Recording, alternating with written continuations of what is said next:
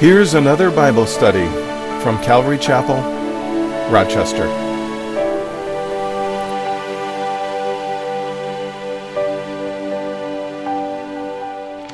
1 John chapter 2, verses 7 through 17. And I titled this, I don't have the title on here, but it's One Commandment, 4 People, and 3 Plays. You might go, what in the world? Hopefully by the time I finish the service, you will understand. Thank you, Teresa. She's looking at me. All right, so first commandment, and that's at verse 7 of 1 John chapter 2. Brethren, I write no new commandment to you, but an old commandment, which you have had from the beginning. The old commandment is the word which you had from the beginning, the old commandment is the word which you heard from the beginning. So what is he talking about, an old commandment? Well, it's old chronologically with respect to time, this commandment. We'll talk about it in a moment. Because in Leviticus, this is when the children of Israel were coming through the wilderness. They weren't even quite established as a nation yet. They weren't in the land of Canaan yet. Even back then, God was preparing their hearts. And he said this to them in Leviticus 19, verse 18. You shall not take vengeance, nor bear any grudge against the children of your people, but you shall love your neighbor as yourself. Have you ever heard that before? You shall love your neighbor as yourself. I am the Lord. Thousands of years ago, God was already communicating this to his people, the children of Israel. Hey, you're to love your neighbor. So this is an old commandment that we're going to be looking at this morning. And yet, verse 8, again, a new commandment I write to you, which thing is true in him and in you, because the darkness is passing away and the true light is already shining. So it was an old commandment because it was given years ago to the children of Israel, but it's a new commandment. So what's new about it? Well, it's new with respect to freshness and quality. And it says that it's true in him. It's speaking of Jesus Christ. And if you think about it, the commandment to love your neighbors, as yourself. I mean, you might have this concept of what that means or how you would live that out. And the Jewish people, I'm sure, had that same feeling too. How do we do this? Do I share my falafels with them? Or, whatever it is. They had a concept. But you see, when Jesus Christ came, lived, and died on the cross, he gave a whole new, fresh meaning to loving your neighbor as yourself. His life and his example, it's true in him. Jesus said this to his disciples in John 13:34, a new commandment I give to you, that you love one another as I have loved you. That's what's new about it. Love your neighbor, love one another as I have loved you, that you also love one another. Well, how has Christ loved us? Well, we just celebrated Easter, so hopefully you guys know. 1 John 3:16. By this we know love, because he laid down his life for us. There's a perfect example of loving your neighbor. He laid down his life for us. Romans 5:8. But God demonstrates his own love toward us, while that we were yet sinners. I got that in here. While we were yet sinners. My notes don't say yet, so I'll say anyways. While we were still sinners, Christ died for us. I'm sure I got a little different translation there. But the point is, God demonstrated his love towards people that didn't love him, to people that hated him. That's love. That's demonstrating love. 2 Corinthians 8, verse 9. For you know the grace of our Lord Jesus Christ, that though he was rich, yet for your sakes he became poor, that you through his poverty might become rich. So the commandment, love your neighbor as yourself. Okay, I'm trying to understand how that look at Jesus. Man, how he lived it. It gave it a new freshness, a new quality to the old commandment. It's true in him, John says, and it's also true in you and me, the born-again believer. How is it true? I love the King James Version of Romans 5:5. It's probably the way I memorized it as a kid, but the love of God is shed abroad in our hearts by the Holy Ghost, which he has given unto us. You and I, as born-again believers, we have received the gift of the Holy Spirit. According to Paul in Ephesians, every born-again believer in Jesus Christ, they have the Holy Spirit dwelling inside them as a sign and a seal of their covenant, as a down payment, basically. And so the Spirit of God, and the Bible says God is love, and His Spirit's in us.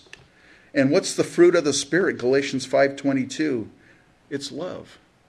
So it's true in Jesus Christ because He demonstrated it, but it should be true in you and I as the believer because we're in fellowship with the Lord God.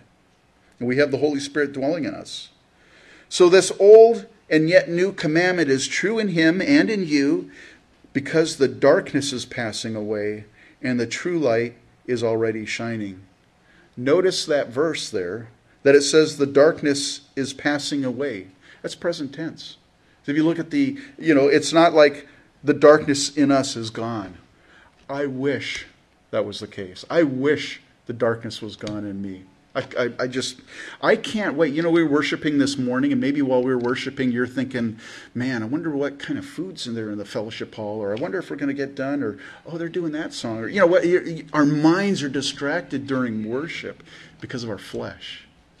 Can you imagine when you and I are standing before the throne in heaven, and our flesh is gone? Can you imagine how beautiful and perfect that worship service is going to be for eternity? It's going to be blessed. So the darkness is passing away. It's not gone, but it is passing away, and the true light is already shining. And last week we talked about light and darkness. Paul wrote this in 2 Corinthians 3:18, but we all with unveiled face, beholding as in a mirror the glory of the Lord, are being transformed into the same image from glory to glory, just as by the Spirit of the Lord. How are we being transformed from glory to glory? How are we becoming looking more like Jesus Christ? Well, it's by being in fellowship with God. That's the answer. Last week, one of the things I mentioned as I was doing an introduction to 1 John is that John deals with a lot of certainties in this epistle. There's a lot of things of how you can know, and by this we know this, and all these things that we can know. And I mentioned it last week. Why was John why was that the focus of his writing? Well, he wrote this towards the end of his life. He had already been on the island of Patmos. He had already seen the revelation of Jesus Christ in His glory. And then, according to church tradition, they believe anyways, that he was released and he went to Ephesus. And this is where he penned these. So he's seen Jesus in the flesh. He walked among them. He felt him. He ate with them. He saw everything that Jesus as a human. And then he saw him die and he saw him resurrected. Then he was there when Jesus ascended into heaven. Then he sees Jesus in His glory. And somebody that's seen all that, they go, I can tell you a few things for sure. Heaven is real. I mean, don't forget about the book or the movie. Heaven is real, John saw it. John witnessed it. So he writes a lot of things about how you can be sure. So last week, we talked about this. How can we know with certainty that we are in fellowship with God? It shouldn't be something like, I wonder if I'm in fellowship with God. We should know. And how do we know? Well, true fellowship with God is dependent on whether we are in darkness or in light. It's pretty simple, whether they're in darkness or in light. And John in his epistle points to two causes of darkness. And we talked about the first one last week. The first cause of darkness is sin. The Bible says God is light and sin is darkness. And if you haven't heard that message, you can get on the internet and go back to Facebook. You can listen to them again, actually. That's the first cause. The second cause of darkness is right here in verse 9. He says, he who says he is in the light and hates his brother is in darkness until now. So what's the second cause of darkness? Hate, which, by the way, is also sin. Okay, it's sin overall, but it's hate. And why wouldn't John just write, why would he mention, hating your brother if that's sin? And he was talking about sin before. Why did he divide it? And I think there's a really good explanation for that. Because you see, as believers, we first have to have our relationship with the Lord right. We have to deal with the sin issue in our lives and have a right relationship with God. But our walk in the Lord, it doesn't end there. We're to have a vertical relationship right with the Lord, and we're to have a right relationship horizontally with our brothers and sisters. If you're missing one or the other, there are people that are, they're full of love. They love everybody. They do kind things to people. They recycle. Whatever they do, they're loving people. They love humanity. But they don't have a right relationship with God. They're still in the darkness. And yet, on the other side of that, believers, people that go, man, I got a right relationship with the Lord, but you have animosity, you're hating somebody, you're in darkness too. And that's why John is trying to bring that out. You can't have both. You can't have one without the other if you want to be in true fellowship with God. Verse 10, he writes, "He who loves his brother abides in the light, and there is no cause for stumbling in him." And I know what you're thinking right now this morning. You might be thinking, I'm not a mind reader or anything, but you're probably thinking, hey, I don't hate anybody.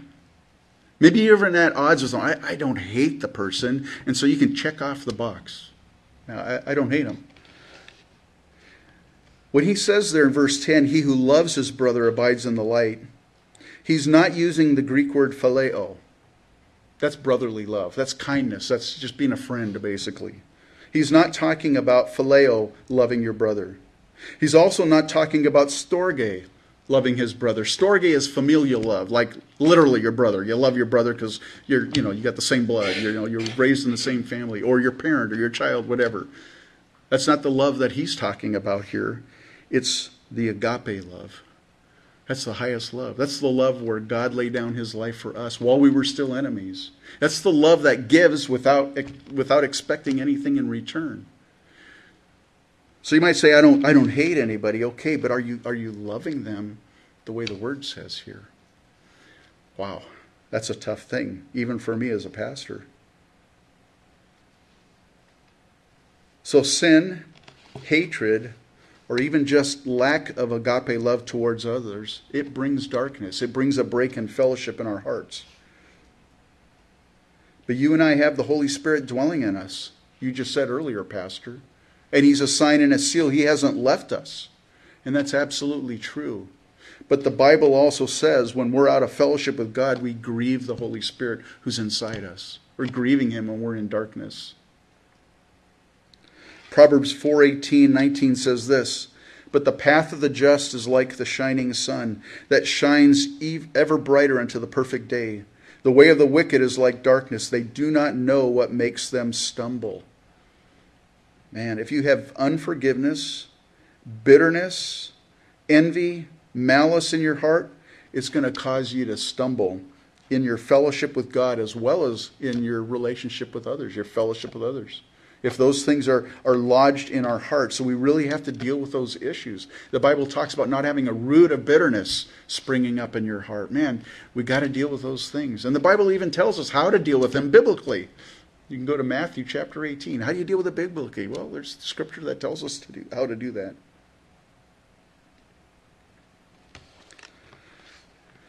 So, if you're a believer, if you've been doing everything you're supposed to be doing as far as you know in your relationship, and you've got animosity with someone, or they've got animosity with you, and you know what, I just had this commandment, and maybe you're like, man, I'm feeling condemned because I've got this relationship. Listen, relationships are complicated. They are complicated. And I wish I could just say, well, here's the answer for all of you. In your situation, it's just a blanket thing. It's not a blanket thing. You have to deal with whatever the unique situation of the relationship. But here's the thing. Make sure your heart's good. Make sure your heart is right in the situation. Make sure you're not harboring unforgiveness, that you're not bitter, that you have to deal with that in your heart. You have no control over the other person. You can love them, you can pray for them. In fact, you should love them and you should pray for them. The more you pray for them, actually, the more you're going to love them. It's weird, but it works that way. So, how do you do that? Man, you just got to get into the Word. Seek God's will in this. Ask the Holy Spirit to reveal to you, how do I deal with this situation? You know, I'm finding with the Lord, I should know this from the beginning, but God answers prayer. He really does. And if you're sincere and you want to know, Lord, how do I navigate this relationship, God will reveal it to you. And like Paul says, as far as it depends on you, be at peace with all men. Man, if you can be at peace, even if they're at war with you, praise God, man. You're not the one that's causing the break in fellowship. That's a good place to be. So, anyways, let's move on here. So that's the first commandment. The first commandment is to love our neighbors as ourselves. The next part of this message that Paul deals with is for people. For people. And I have to ask this question rhetorically. You don't have to shout it out or anything, but who is this epistle written to? You know, most of Paul's, I should say, the apostles, their epistles are written to an individual. You know, Paul writes to Timothy or to Titus or to the church in Thessalonica or the church in Ephesus. You know, they're written to things. The John's epistles, we don't know who they're written to, at least 1 John anyways. Don't know who it's written to. It's not written to any one individual or even any one particular church. It's written to believers in general. Why? Because it's applicable to all believers, what he's writing here. There's not a special situation out in Asia Minor. No, it applies then everywhere and here everywhere. It's applicable to all stages of the believer's life. And there are 4 types of believers in the kingdom of God. That's where I got the title, 4 people, by the way. So let me ask you this, and we can think about this as I read this. Which one are you? Which one are you? Listen to verse 12. I write to you, little children, because your sins are forgiven for his name's sake. I write to you, fathers, because you have known him who is from the beginning. I write to you, young men, because you have overcome the wicked one. I write to you, little children, because you have known the Father. I have written to you, fathers, because you have known him who is from the beginning. I have written to you, young men, because you are strong, and the word of God abides in you, and you have overcome the wicked one. I got to be perfectly honest with you. I struggled for quite a while in preparing this message on these verses. Because I'm like, why does John mention fathers twice and little children twice? And why do you say, I have written to you and I write to you? I mean, what is that? And so I was trying to figure it out. I couldn't get the answer. I started looking in commentaries. They're clueless too. I'm like, what is the deal with this? So I'll be honest with you. I don't know. I honestly don't know. Maybe you already know. You can share it with me after church. But I want to encourage you in something. There are precious gems buried in these few verses here. There's something in there. There's a reason why it's written the way. I don't know what it is yet, but there is a reason why it's written that way. There's a reason why Paul or John used these words under the inspiration of the Holy Spirit. There are precious gems buried beneath the verses 12 through 14. Like, for example, why the reputation? And here's the encouraging challenge for you. Proverbs 25, verse 2. It is the glory of God to conceal a matter, but the glory of kings to search out a matter. This is what I love about studying the Bible. You know, I'm preparing a message and stuff. I very rarely, if ever, go back to I don't even know I keep my old notes because I don't go back to them. I was getting into the Bible. Lord, I just need a fresh vision of what you want to speak through this. And so I'm digging in there and trying to find things. And when you find something through study, it's awesome. It just brings that passage of Scripture to life to you personally. And so an encouragement to you. Your pastor just said, hey, I don't know, I don't really understand fully. Man, that's an encouragement for you. Dig in, man. Be like a Berean. Bereans, like, they listen to their pastor or the Paul and they go, well, I wonder if he's really, I'm going to dig in and do my own Bible study. I encourage you to do that because you might uncover a gem that would bless all of us. So he says there in verse 12, I write to you, little children. That word little children, it's the same Greek word used in verse 1 of chapter 2, and it means an infant. All born-again believers, all believers who are born again into the family of God, we start out as infants, babes in Christ. We all start out that way. And as a babe in Christ, now I don't know about your life, maybe you were, raised in a Christian home and you've never committed any kind of sins that you know of or whatever, but at some point you gave your heart to Christ. Praise the Lord that you did. You have a testimony, by the way. You don't have to be an axe murderer or a gang member. And I did all these terrible things and now I'm a believer. It's like, oh, well, that's awesome. But if you were raised in a Christian home, man, praise God, and you didn't fall into those temptations that a lot of us do, praise the Lord. That is a testimony that's going to encourage somebody. I don't have that one. Excuse me. I didn't get a whole lot of sleep last night, so I'm not getting real emotional. I'm just tired. Hey, as a babe in Christ, and I know this meant a lot to me, how precious it is to know that all your sins are forgiven. What a, man, what a load. Lift it off. It's so important to know that all our sins, not just some. You know, there's no probation period with the Lord. It's not like, okay, we're going to try you out as a baby believer and, you know, you got to do such and such. And at 6 months, we'll revisit your salvation. It ain't that way. Praise God, it's not that way. All your sins are forgiven for his name's sake. I love this verse, 2 Corinthians 5:17. Therefore, if anyone is in Christ, he is a new creation. Old things have passed away. Behold, all things have become new. How foundational that is for a new baby in Christ to understand that. That's foundational. Jesus was meeting with Simon a Pharisee in Luke chapter 7, verse 40. And there were some other people in the house with Jesus. There was a woman who was caught in adultery, and she came. There were tax collectors. And this Pharisee is like he's struggling with this. And Jesus said something to him. In verse 40, and you don't have to turn there, but Luke 7, verse 40, he says, Simon, I have something to say to you. So he said, Teacher, say it. And then Jesus said this.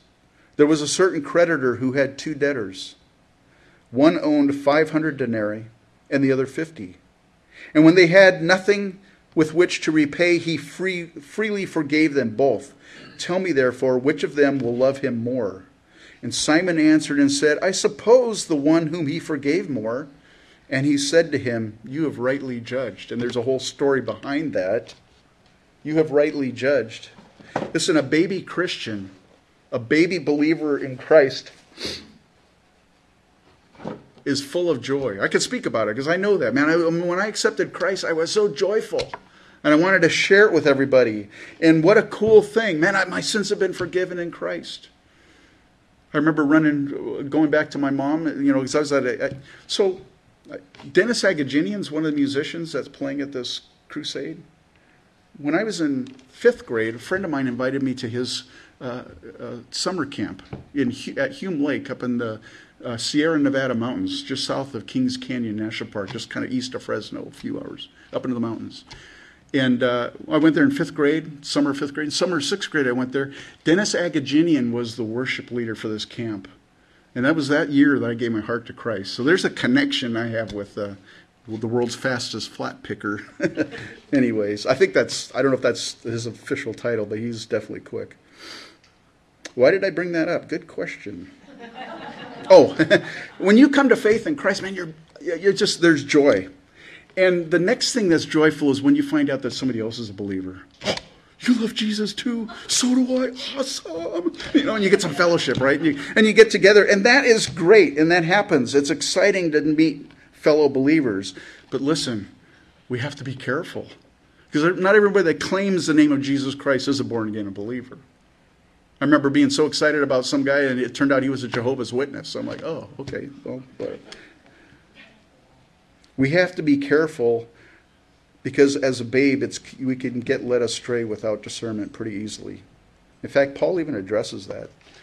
In 1 Corinthians 14:20, brethren, do not be children in understanding, however in malice be babes, but in understanding be mature. Be innocent when it comes to malice, hatred, envy, all those things that go along with malice. Wishing somebody would die, Be a babe in that respect. But in your understanding, man, grow up. Be mature. Well, how do we mature in our understanding? Peter says this, 1 Peter 2:2, as newborn babes desire the pure milk of the word that you may grow thereby. So this epistle applies to the babe in Christ. Jesus is writing to the little children whose sins are forgiven. The newborn babe in Christ needs to hear and understand and apply this epistle in their new walk so that they're not deceived. because it's easy to get deceived as a new believer. We need to get rooted and grounded in the Word of God so that when the storms and the trials come and all the weird stuff happens, we don't get uprooted by it. That's the first person. The second person is in verse 13. I write to you, fathers, because you have known him who is from the beginning. And that's in verse 13 and verse 14. This is the mature believer in Christ. Someone who has some time, some longevity in their walk with God, some faithfulness in their walk with God. They're mature believers who have known the Lord from the beginning, not the beginning of time, but the beginning of their Christian walk. You know him. One of the things that I know is God is merciful and gracious. And I know that more and more because he keeps extending it to me in my life. I know that. I know the heart of God. I love that. But there's a word of caution. As you mature in the Lord, don't forget about God's grace. There's a danger as a mature believer in Christ to kind of forget about where you came from and you start looking at everybody else with critical eyes.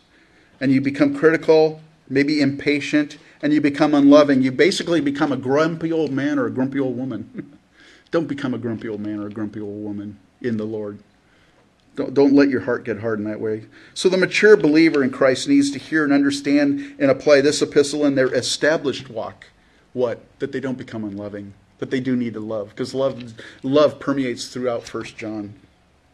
The mature believer also needs to continue abiding in Christ, continuing to walk in the light and not to let their guard down.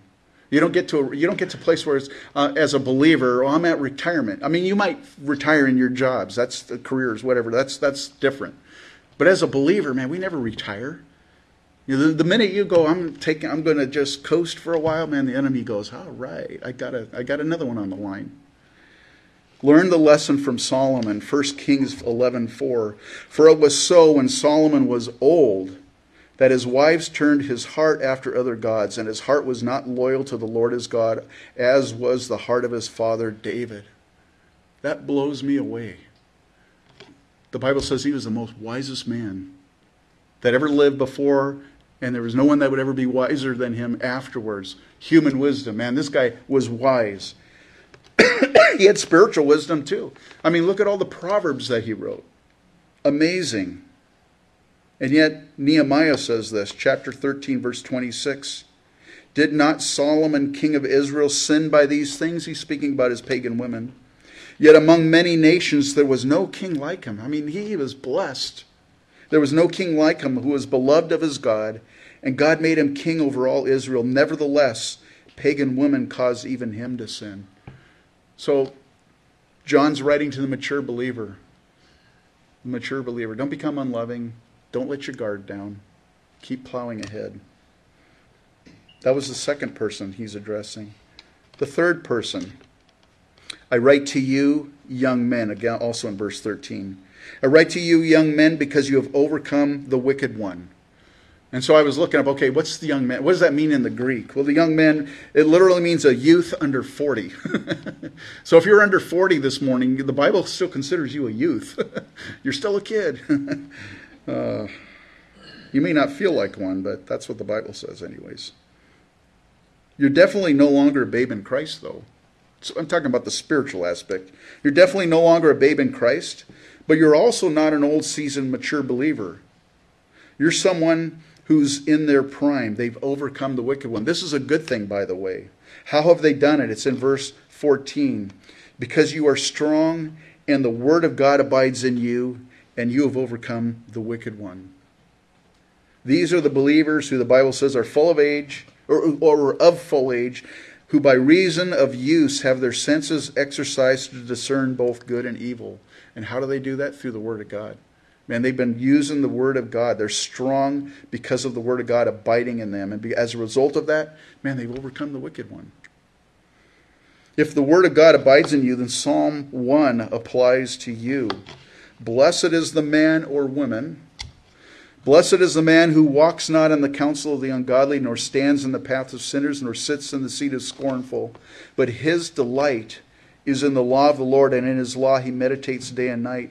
He shall be like a tree planted by the rivers of water, that brings forth its fruit in its season, whose leaf also shall not wither, and whatever he does shall prosper.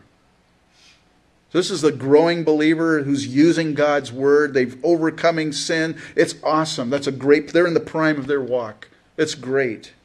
But the growing believer also needs to understand and apply this epistle so that he may not sin, because sin is deceptive. The enemy is just ready to pounce on any one of us. So this word applies to them. Just because they're overcoming today doesn't mean that they're going to overcome tomorrow. It's an ongoing battle that we're in. And then the fourth person, you might say, wait a minute, I think there's only 3 here because he's repeating himself. The fourth person, the end of verse 13, I write to you little children because you have known the Father. Because you've known the Father. Wait a minute. He said that to the mature believers. Have you known the Father? Now he's speaking to babes in Christ. It just seems kind of odd because he's using the same kind of admonition or whatever. You see, the thing is that little children is not the same as the infant, in the Greek anyways, in verses 1 through 12. This is a half-grown boy or girl, according to the dictionary. It's figurative of an immature Christian. Now it makes a little bit more sense.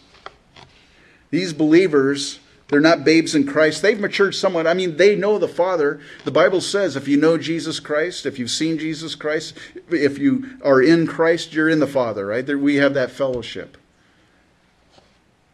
So they have, in that sense, they have the Father, but they're not yet at the young men's stage. They're not yet strong. Why? Because they're not leaning on the Word of God. They're not using the Word of God. They're not growing in the Word of God.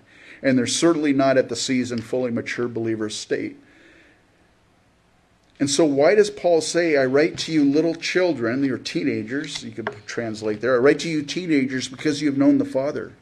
And I don't know that fully, but this is what I think. I think it's just a warning. Hey, don't be cocky.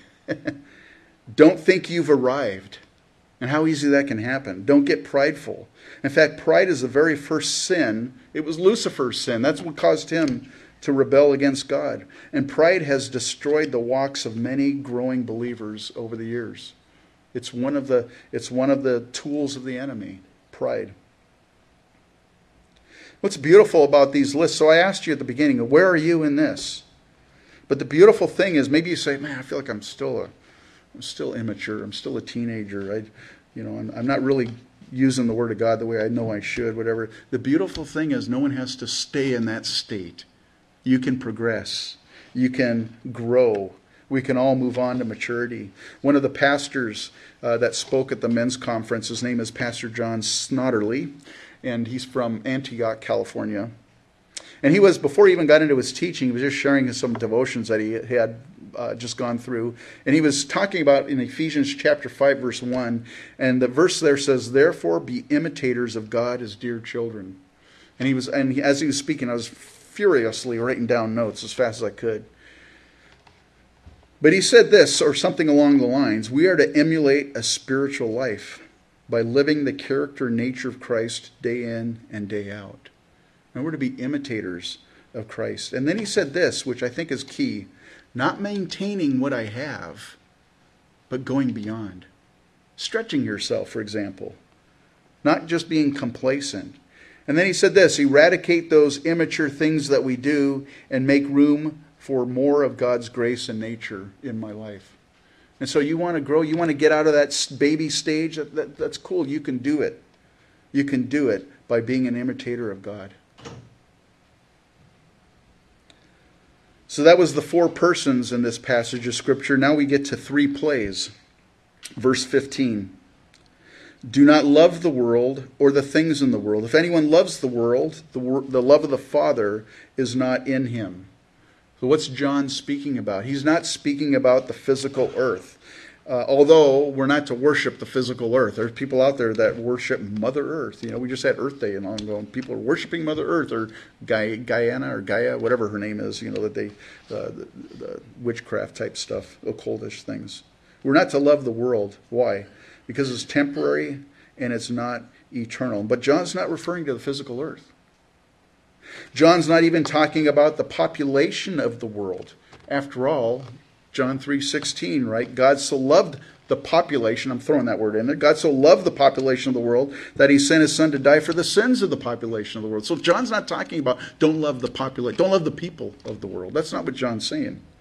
He's referring to the philosophy, the wisdom, and the spirit of this world. Don't love that. The philosophy of this world is empty, and it's according to the traditions of men in Colossians 2, verse 8. The wisdom of this world is foolishness to God, 1 Corinthians 3:19. And a person can never know God through the wisdom of this world, 1 Corinthians 1:21. And the spirit of this world is evil, and according to the prince of this world, Ephesians 2, verse 2. This is what Paul is talking about. The things of this world are material and transitory, and not spiritual and eternal. They're passing away. Don't love what's passing away. Verse 16. For all that is in the world, the lust of the flesh, the lust of the eyes, and the pride of life is not of the Father, but is of the world. I don't play football, but if you were in the NFL and had an opposing team's playbook, and I think that happened not too long ago, if you had an opposing team's playbook, man, that would give you quite the advantage, wouldn't it? You know what their plays are going to be. You know what to anticipate. You know it would definitely give you an advantage in the game if you knew their plays. Fighters, they watch videos of their opponents' previous matches. Why? Because they want to learn how they bob and weave, and they want to learn, what they do. Why? Because it gives them an advantage. So they know what to expect when they get into the ring with this person. They've been prepared. They know. Our opponent, Satan, has 3 plays. And he's used them from the beginning of man's history to get man to sin against God. Well, what if you and I knew what his 3 plays were? Or his 3 moves? It would give you an advantage, wouldn't it? Yes, it would. Paul writes in 2 Corinthians 2:11, lest Satan should take advantage of us, for we're not ignorant of his devices.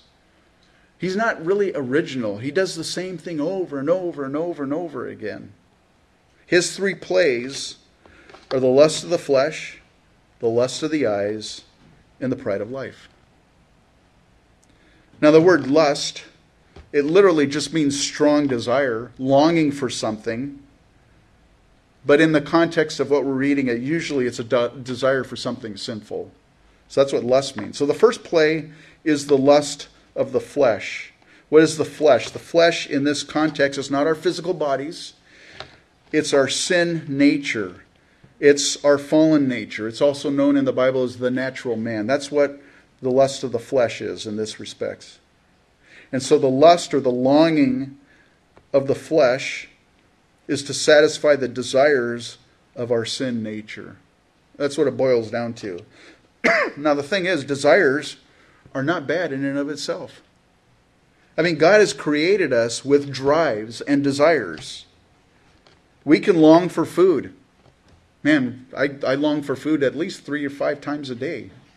I have that drive. I have a drive for food or drink or rest. I've been working I've been working really hard. I need a rest, That's God's given me that hopefully that common sense. Hey, you need to take a break. Even sexual fulfillment. Sorry. Listen, God created us with these drives to satisfy. They're not sinful. Listen, it's fine to satisfy hunger. It's fine. It's sin to be a glutton, the Bible says. It's fine to satisfy thirst, but it's sin to get drunk with alcoholic beverages. It's fine to satisfy our need for rest, but the Bible says it's also a sin to be lazy. It's fine to have sex, within the boundary, though, of marriage of one biological male, one biological female. Within that boundary that God has created, that's normal. It's good. It's not bad. Anything outside of that boundary is what the Bible calls sexual immorality. So the drives in themselves are not bad. And we're physically born with a sin nature, with the flesh. the natural man. We're physically born with that. You can't get out of it. You're born with it.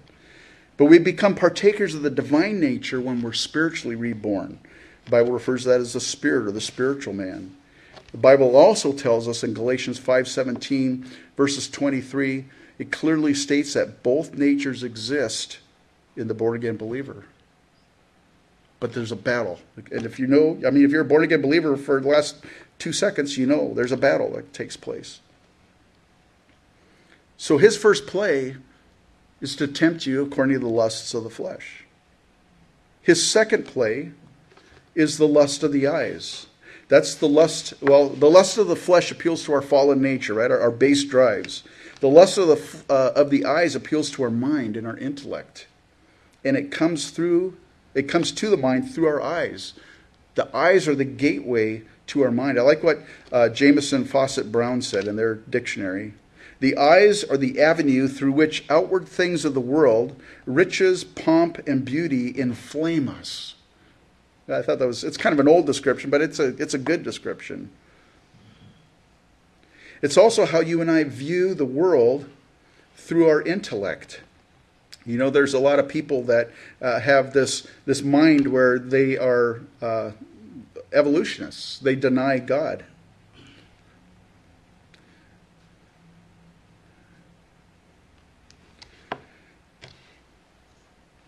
And I think it also includes coveting, the lust of the eyes, seeing what you want there. That's his second play. The third play is the pride of life. And pride is a boasting. This is a definition. It's boasting about what one is not or does not possess. It's vanity. Here's another description. Excessive pride in or admiration of one's own appearances or achievements. So what's the pride of life? And I've got this definition. It means showing off to fellow mortals. I thought that was kind of close. It means showing off to fellow mortals the pride, pomp, or manner of life. The ambitious or vainglorious pursuit of the honors, glories, and splendors of this life. The luxury of life for the purpose of showing off, whether in dress, house, furniture, servants, food. I struggle with that. I'm sure you do too, you know. Man, I want everybody to see my new car, my new vehicle. You know, I want to, we deal with that. Keeping up with the Joneses. So there you have it. Satan's 3 tricks up his sleeve. And like I said, he's not original. He's been using it before. He used it first in the Garden of Eden. Remember, God gave a command to Adam and Eve and said, you can eat of any of the trees in the garden except for this one. You can eat any fruit you want, just not of the tree of the knowledge of good and evil. God defined a boundary, and Satan tempted Eve to go beyond that boundary. That was the temptation. And so we read in Genesis 3:6, so when the woman saw that the tree was good for food, that's the lust of the flesh.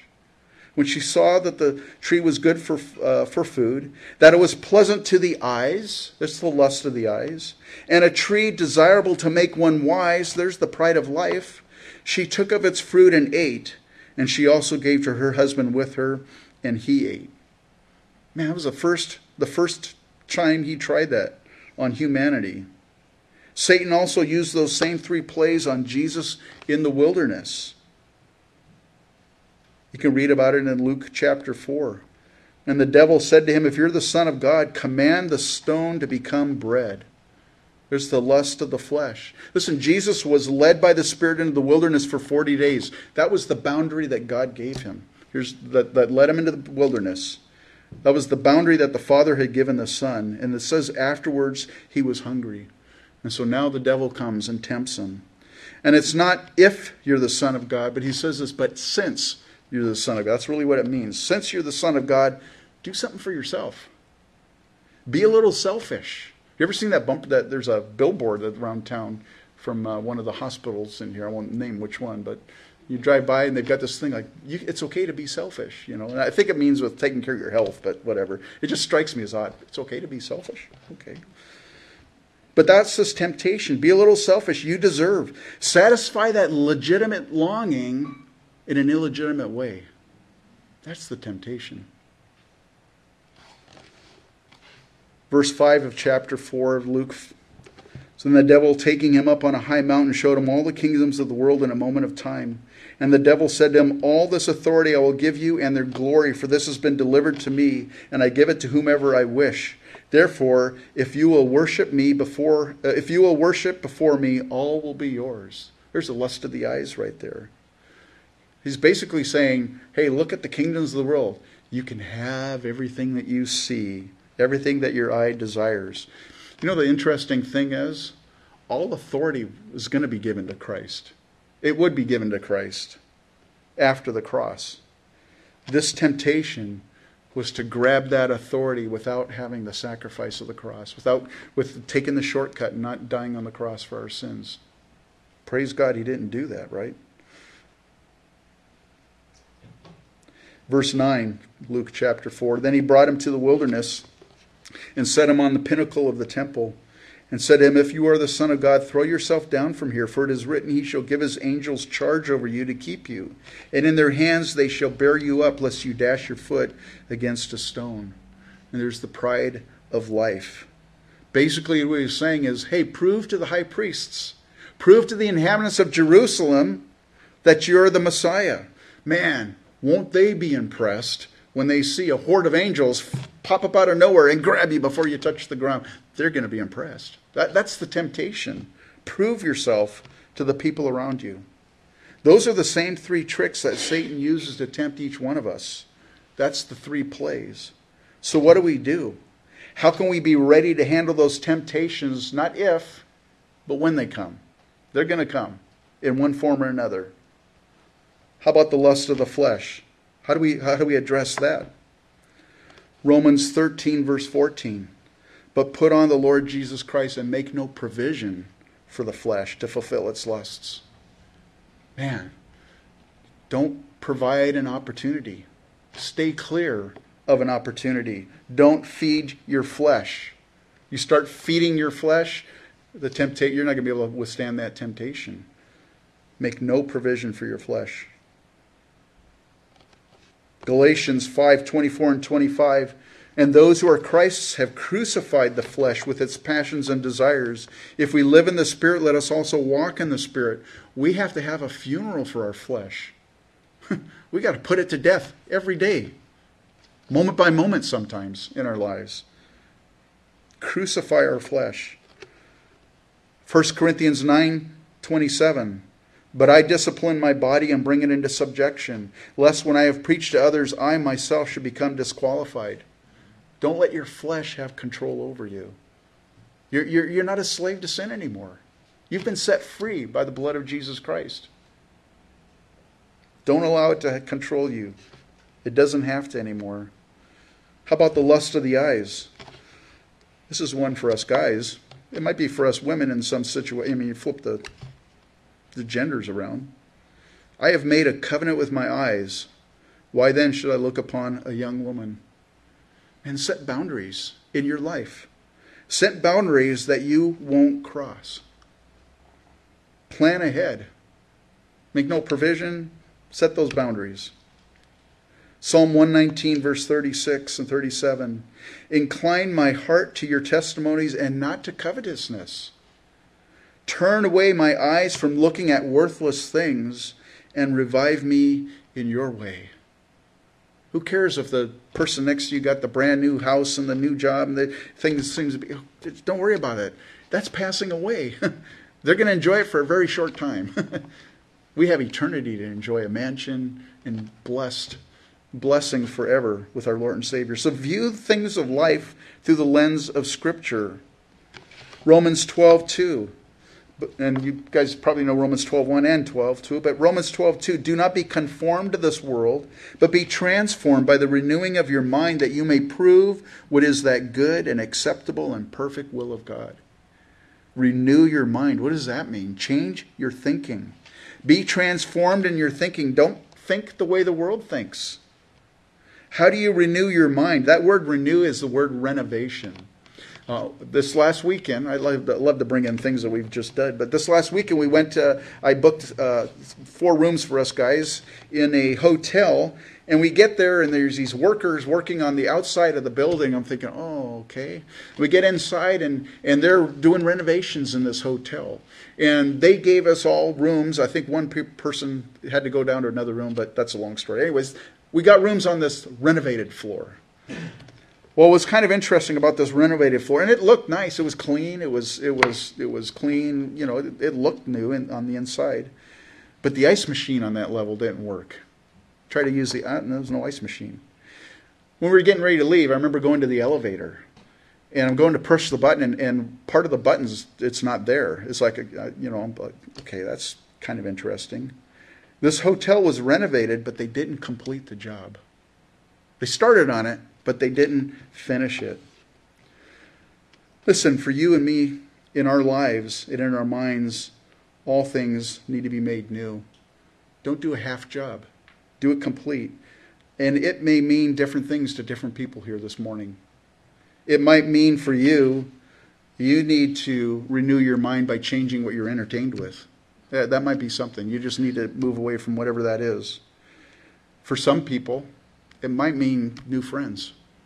Because those friends that I'm with, man, they're always dragging me down. I need to find new friends. Or maybe it's new pursuits.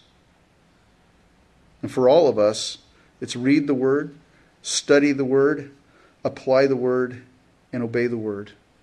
Because it's God's Word that's going to transform us. How about the pride of life? Philippians 2, verse 5 through 7, let this mind be in you, which was also in Christ Jesus, who being in the form of God did not consider it robbery to be equal with God, but made himself of no reputation, taking the form of a bondservant and coming in the likeness of men.